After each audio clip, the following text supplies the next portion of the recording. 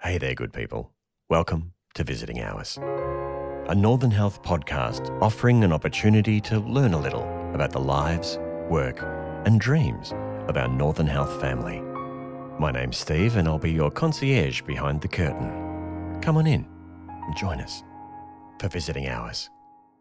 We acknowledge the traditional owners of the land on which this podcast is recorded, the Wurundjeri people of the Kulin Nations.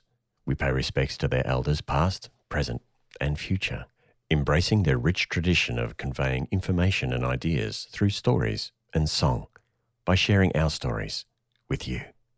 Our guest today has recently attained a professorship at RMIT. He's got a heart for history, an eye for innovation, and a passion for pie charts. The circles of the Venn diagram of our lives have intersected in the best possible way, as we are joined today by Northern Health's Executive Director of Digital Health, Anthony Gust. Welcome to Visiting Hours. Thank you, Steve. It's great to be here. Now, in the context of the hospital, what does digital health actually mean? Yep, a good question. So digital health, a lot of people get confused by that term. So the way I think about it is all the tools and technologies, or you can think about it in terms of the information. So, from gatherings, all the software, all the way up to reporting. So the teams include ICT, obviously. They're pivotal in terms of keeping the lights on at Northern Health. EMR, which has obviously just been rolled out. Decision support, which basically is the data analysis and reporting team. CLEO, which is a new team, and the name stands for Clinical Leadership Effectiveness and Outcomes, which is a big mouthful. But basically, they're the virtual health team. So they're looking after patients in the home, which is a new thing that Northern's pushing forward with. We've got a development team, and they basically build. So they're on the side looking for opportunities and filling in the gaps and building software. And finally, we've got a telehealth team and a very small data science team, which is the artificial intelligence team. Okay. Just want to explain to what EMR is as well. Sure. So back in the day, we used to, only 2 months ago? In the olden days? In the olden days, use paper records. And so, medical record for each of the patients. It moved with the patient and, it made it cumbersome to basically look up results if you're another hospital or health service. So we're moving obviously towards that all being electronic. And we've just completed one of the biggest for Victoria programs in terms of rolling that out for a health service. And given the size of that rollout too, it's no mean feat that it's been implemented so successfully. And look, the team did I think, as everyone can see, a marvellous job. But also on the other side, the clinicians who had to receive that, and change practice. And so it's a big change piece of work. And I think that's what differentiates Northern from a lot of the other health services. We're able to be very agile and adapt to change. So I just want to put a plug out there for the clinicians that are still working through it and still learning, and the amount of people on the floor that have actually been pivotal to this actually being a success. You have a number of teams under your umbrella. How important is it to have the right people doing the right job on the right team for you? I'm going to have to go to sort of using sport as an analogy. For me, I have coached hockey for many, many years, played football and other sports. So for me, the team is pivotal, obviously, to your success, and the right people in the right positions. If we take it that way. But when I'm coaching children, I basically say to them, look, if you don't have the skill, you've got to have the will. So, it's something easy for them to remember, will and skill, which translates to attitude. And, so from my point of view, always hopefully leading the teams to develop their skills and capabilities, but also to turn up to work with the can-do attitude. I can really get something done and purpose. And really my role is just around the direction. Then all I have to do is overlay the tactical or the direction that team's going, with the team's input, of course. So for me, the team, is why I come to work. It's, the fun bit to watch people grow, and it's also, incredibly important to have the right skills and capabilities as well. Yeah, absolutely. Now, on a personal level, you've just attained an adjunct professorship at RMIT. Congratulations. How did that feel, and what fruit are you hoping to see out of the partnership? Thanks, Steve. How does it feel? It feels good. I mean, these personal things come along very infrequently, so it's always nice to be awarded something like that. It's an adjunct professor. RMIT, we've been working with around evaluating a number of our digital programs. So for Northern, it's actually good that Northern Health attains these sort of things for their staff. There's a number of people at RMIT that we're working with around funding as well. So the big vision that I have is not just to roll out digital care pathways or virtual looking after patients in their home, but how do we actually change what we come to work to do? At the moment, everyone's heard of case mix funding. I don't want to make this a really boring podcast for you, Steve, but basically the way it works is, we're funded on activity. The more people we see, the more money we get. Sure. Okay, that's a generalisation. We're trying to move that dial to actually, what about the outcomes for the patients? What about, if you're anxious, back pain, et cetera, how do we actually address those things rather than, we treat you for your diagnosis and then you're discharged. So that's one thing that we're also looking at. So this adjunct professorship is a sort of a way Northern can have some partnerships with the universities and move the dial on a number of big issues. Wow. Could you share a little bit about your journey? Like, where have you come from? How did you get to where you are today? Okay, I could be here for half an hour. Okay. Reader's Digest version. Yeah. I'll summarise it this way. I had a mentor 15 years ago that actually said to me, go away, write down 100 things you're good at or you want to do in terms of your career, and then distill it down to 3 to 4. So group it all up. And I think if everyone goes away from the one thing from this podcast, if they're listening, is that's a really good career move, because what you end up doing is going, and if you just imagine back in high school, a Venn diagram with circles overlapping, I had 3 things: data, leadership and research or innovation. They were my 3 circles. Yep. And once you overlap them, your ideal job sits in the middle. Okay? Now, what I didn't realise then, I was a bit naive or a bit silly, was the circles may differ in size. And so I went away having the circles all the same size, going, I've got it, I got my perfect job, they're all the same size, and I started moving my career in those directions. So every time, for example, I might have been in a job only having 2 of those components as my job, sure, and I was missing the 3rd one. So then I would deliberately move to my next job would have to have that 3rd one and be a big component. Right. Okay? What I've realised over the years is those circles change with time, and also they're not always the same size, and sometimes the ideal is you might have, for example, photography, that might be a big circle for you. And so if that's what you want to do, it still doesn't mean you exclude other things. So for me, my career basically has followed that and followed the data, research, innovation / leadership paths. And because I know that, makes my life really simple. I can just go, has my role got these functions? Yes or no? Yeah, it makes the decision making a lot easier when you can. Yep. And I could bore the listeners to what I've done, which is the flip side of that. So, I mean, briefly, two things that stand out is one, I did in the HIV outbreak back in the late 80s, 90s. I rolled out a quality assurance program for Southeast Asia and Western Pacific. I was very lucky to get that job. And travelled from Japan, China, et cetera, all over the Southeast and Western Pacific, and run workshops for quality assurance. So I had a quality stint there. Another thing is I did the forecasting for the state in the Department of Health, from child protection, disability, mental health, of course, acute hospitals. So just 2 things that I did. One, data, one more researchy. So, and again, within those circles of skill sets. We're visiting today with Adjunct Professor Anthony Gust. Stay with us as we chat about AI, sport, history, and what on earth his grandfather built in his backyard. In terms of digital innovation, AI is like the buzzword du jour at the moment. Like, everybody's talking about it. Everything is marketed as such as well.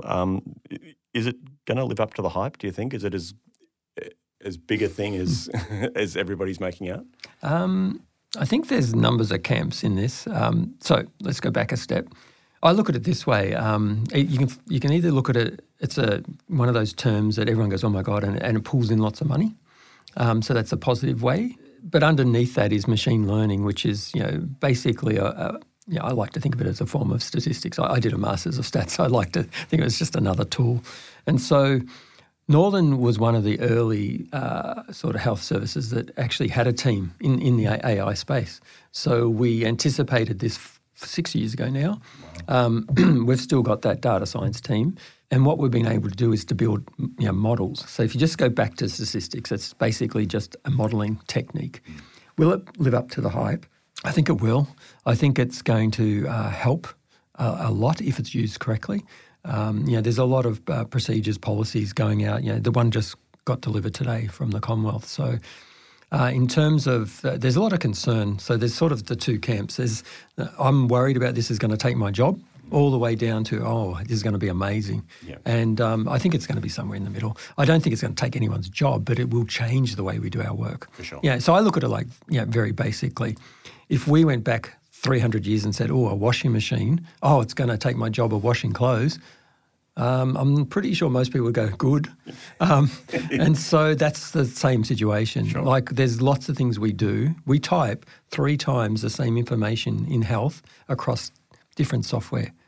Why would we want to do that when AI could fix that?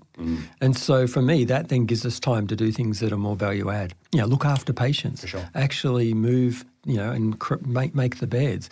Pathology result. The things that we actually humans have to do.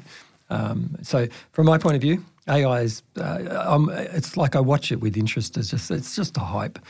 At the end of the day, what are we actually doing with it? And how do we roll it out? And how do we make our lives better and everyone else's lives better? I think it's more important. So if we think of AI, the key to it is it's really just another tool. And so what Northern's been very deliberate in doing is making sure we have all the available technologies and tools to basically be of use to the health service as well as our patients. And so AI is one of 16 tools that we're rolling out. Those 16 tools include, remote patient monitoring, e-prescribe, which is pharmacy, actually being able to do it digitally, etc.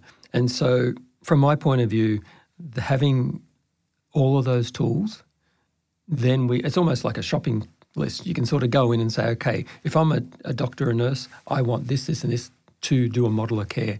And so to be successful in this space, and we're seeing it in New South Wales, they've just, got something called a virtual hospital, and you sort of go, what the heck is that? If you're sort of thinking about how can I as a nurse treat someone virtually, now we're already doing it with virtual ED, and so the next stage of that is a virtual hospital, which is all components of health we can do virtually. Right. And to do that, you need the tools. Yep. And so what we're doing is we're progressively embedding those tools, working out how to use them, where can we use them. So we're at the start of that journey. So New South Wales, yes, they have a hospital, RPA. South Australia have Medibank Calvary. So those two are the first 2 virtual hospitals in Australia. And of course, Northern will be up there. I'll hint at that. I mean, in Siva's words, he wants this to be a jewel in the crown. And so we're very keen to support sort of ICT, how we move through this. The virtual stuff, everyone's excited. It's same as AI. Everyone's excited about virtual. But at the end of the day, we've got to do the work. What are the tools? What is the governance? What is the procedures and policies, the cybersecurity to be put in place to make us successful? And that's what I'm working on. So while everyone's looking at EMR, and that's what all the other health services are doing, they're so focused on EMR. What we've been doing is, yes, we're doing that, but the virtual space, we're probably leading in Victoria. And, my goal would be that we're leading in Australia within a couple of years. And we'll get there. So Northern will be known as one of the, the great digital centres for health in Australia. That's the goal. Wow. And we do it safely, and for our patients, with our patients in mind. Yeah. So you're essentially amassing the ingredients for the recipe to put things together. That's a good analogy. I'm going to use that, Steve. Okay, no worries. It's yours. You hinted before that you've got a bit of a sporting background and the hockey coaching for a number of years as well. Do you want to expand on that a little bit? How do you spend your time outside of work, and what do you do to de-stress? I think the family for me is number one. So family, I go home. I have a dog, Labrador. My children. Kept busy, and they're sort of moving into that transition of when they leave home, if that ever happens, but they will one day. And I love reading, and probably the other thing is mentoring. So combination of I'm either learning I did a fellowship a couple of years ago, coaching or playing sport myself, my family, sometimes I think just not thinking about work and doing something totally different helps a lot. What do you think the most important lesson you've learnt from your kids is, or your wife, your family? Yeah, sure. I think not to take life too seriously. I think at the end of the day, we're here for a short time. We all try our best at work. Everyone comes to work to do their best. And so we can get wrapped up in that we're so important or look at me or look at my, whatever it is, For me, it's having a laugh and, just trying to be supportive of everybody else. Everybody else is, going through whatever they're going through. So for me, I think the most sort of important lesson is just to not take it too seriously. For sure. Did you have a nickname on the sporting field at all? Ooh, on the sporting field. Or maybe not. I'm not sure. I'm trying to think of a good one. No, I wouldn't say a nickname. No. So unfortunately, I was always either captain or so I had to take it seriously on the sporting field. Right. And so I'm pretty sure the opposition would have had a few names for me, but my team, because I was captain, I don't think they probably would come up to me and say, well, not to your face anyway. No, exactly. Thought with Gust, maybe you got blusters or something like that. Not on the sporting field. I got it in high school. But okay. Yeah, thanks for bringing that up. I've forgotten about that. Oh, sorry. Didn't mean to open up any old wounds. I apologise for that. That's okay. Being so much on the leading edge of new technologies and looking for new ways to implement those technologies as well. Are you a fan of science fiction at all? You prefer science fact? No, probably neither. So for me, look, I'm in charge of many different people, and a lot of them are into science fiction. Mm-hmm. I'll put it out there. But for myself, I'm probably more into history and adventure. Okay. So. Yeah, if we talk in terms of books, Con Eagleton, if anyone knows who Con Eagleton is, really, really good author. Or Bernard Cornwell, he did The Last Kingdom. There's a series on... Yeah, I love that show. Yeah. So they're the sort of books I can read a book in a day. Yeah, I love that thing in The Last Kingdom, like Uhtred was born a Saxon, raised a Dane, and the conflicting loyalties and, the difficulty of doing the right thing was always prevalent. And for me, it's the history. So, what can we learn? What can we look back on and go, oh, that was amazing? And to be honest, if you were travelling England, you're walking past the very spot where, massive battle was had, and why did one side, it comes back to tactics again, why did one side lose and one side win when the side that won had half the people? Have you travelled through? Yeah, I've travelled through England. But for me, it's just, I want to go back. It's amazing. If you were to live anywhere else, what would be a place that you would love to call home? So actually I was born in Stawell, so I'm a bit of a country boy. If you haven't sort of picked up, I'm a bit relaxed. So the Grampians is probably my true home. Oh, yes. So my grandfather, and this is going to sound a bit weird, but he had a train that ran around his property at the bottom of the Pinnacle. And so we grew up there. And so we used to sort of hide from the people on the train because, wreck the whole thing if you see kids mucking around. So the Grampians is probably where my heart is. But it's a beautiful country up there as well. It's beautiful. Wake up and you see, the mountains. But I do want to travel a little bit, maybe Ireland, Scotland. Always wanted to go to Switzerland, the mountains again. I don't mind Australia. I quite like living here. But as soon as I do retire, I will be travelling. I'm looking forward to that. It's many years off for those listening and starting to worry that I'm retiring soon. I'm not. Spoiler alert, it's not happening now. You're stuck with me for a little while. So, yeah. Well, it's been a pleasure to be stuck with you today. Hearing your insights into the digital space as you guide the team to lay the foundations for Northern Health to take on new frontiers in healthcare has been really exciting. Sharing your knowledge and expertise with not just Northern staff, but the broader healthcare system for the good of the patient is exemplary. And all the while you've managed to remain a humble country boy with a head for figures and a talent for making connections. I could listen to your thoughts on AI and virtual hospitals and how they'll make our lives easier in the future. But sadly, visiting hours are over. Thank you, Steve. Thank you for the time, and thank you also for talking to me. It's been an absolute pleasure. Thank you so much, Anthony. Thank you. Should have said chatting. If you'd like to find out more about what Northern Health is doing in the digital space, be sure to drop by to www.nh.org.au to get the latest news.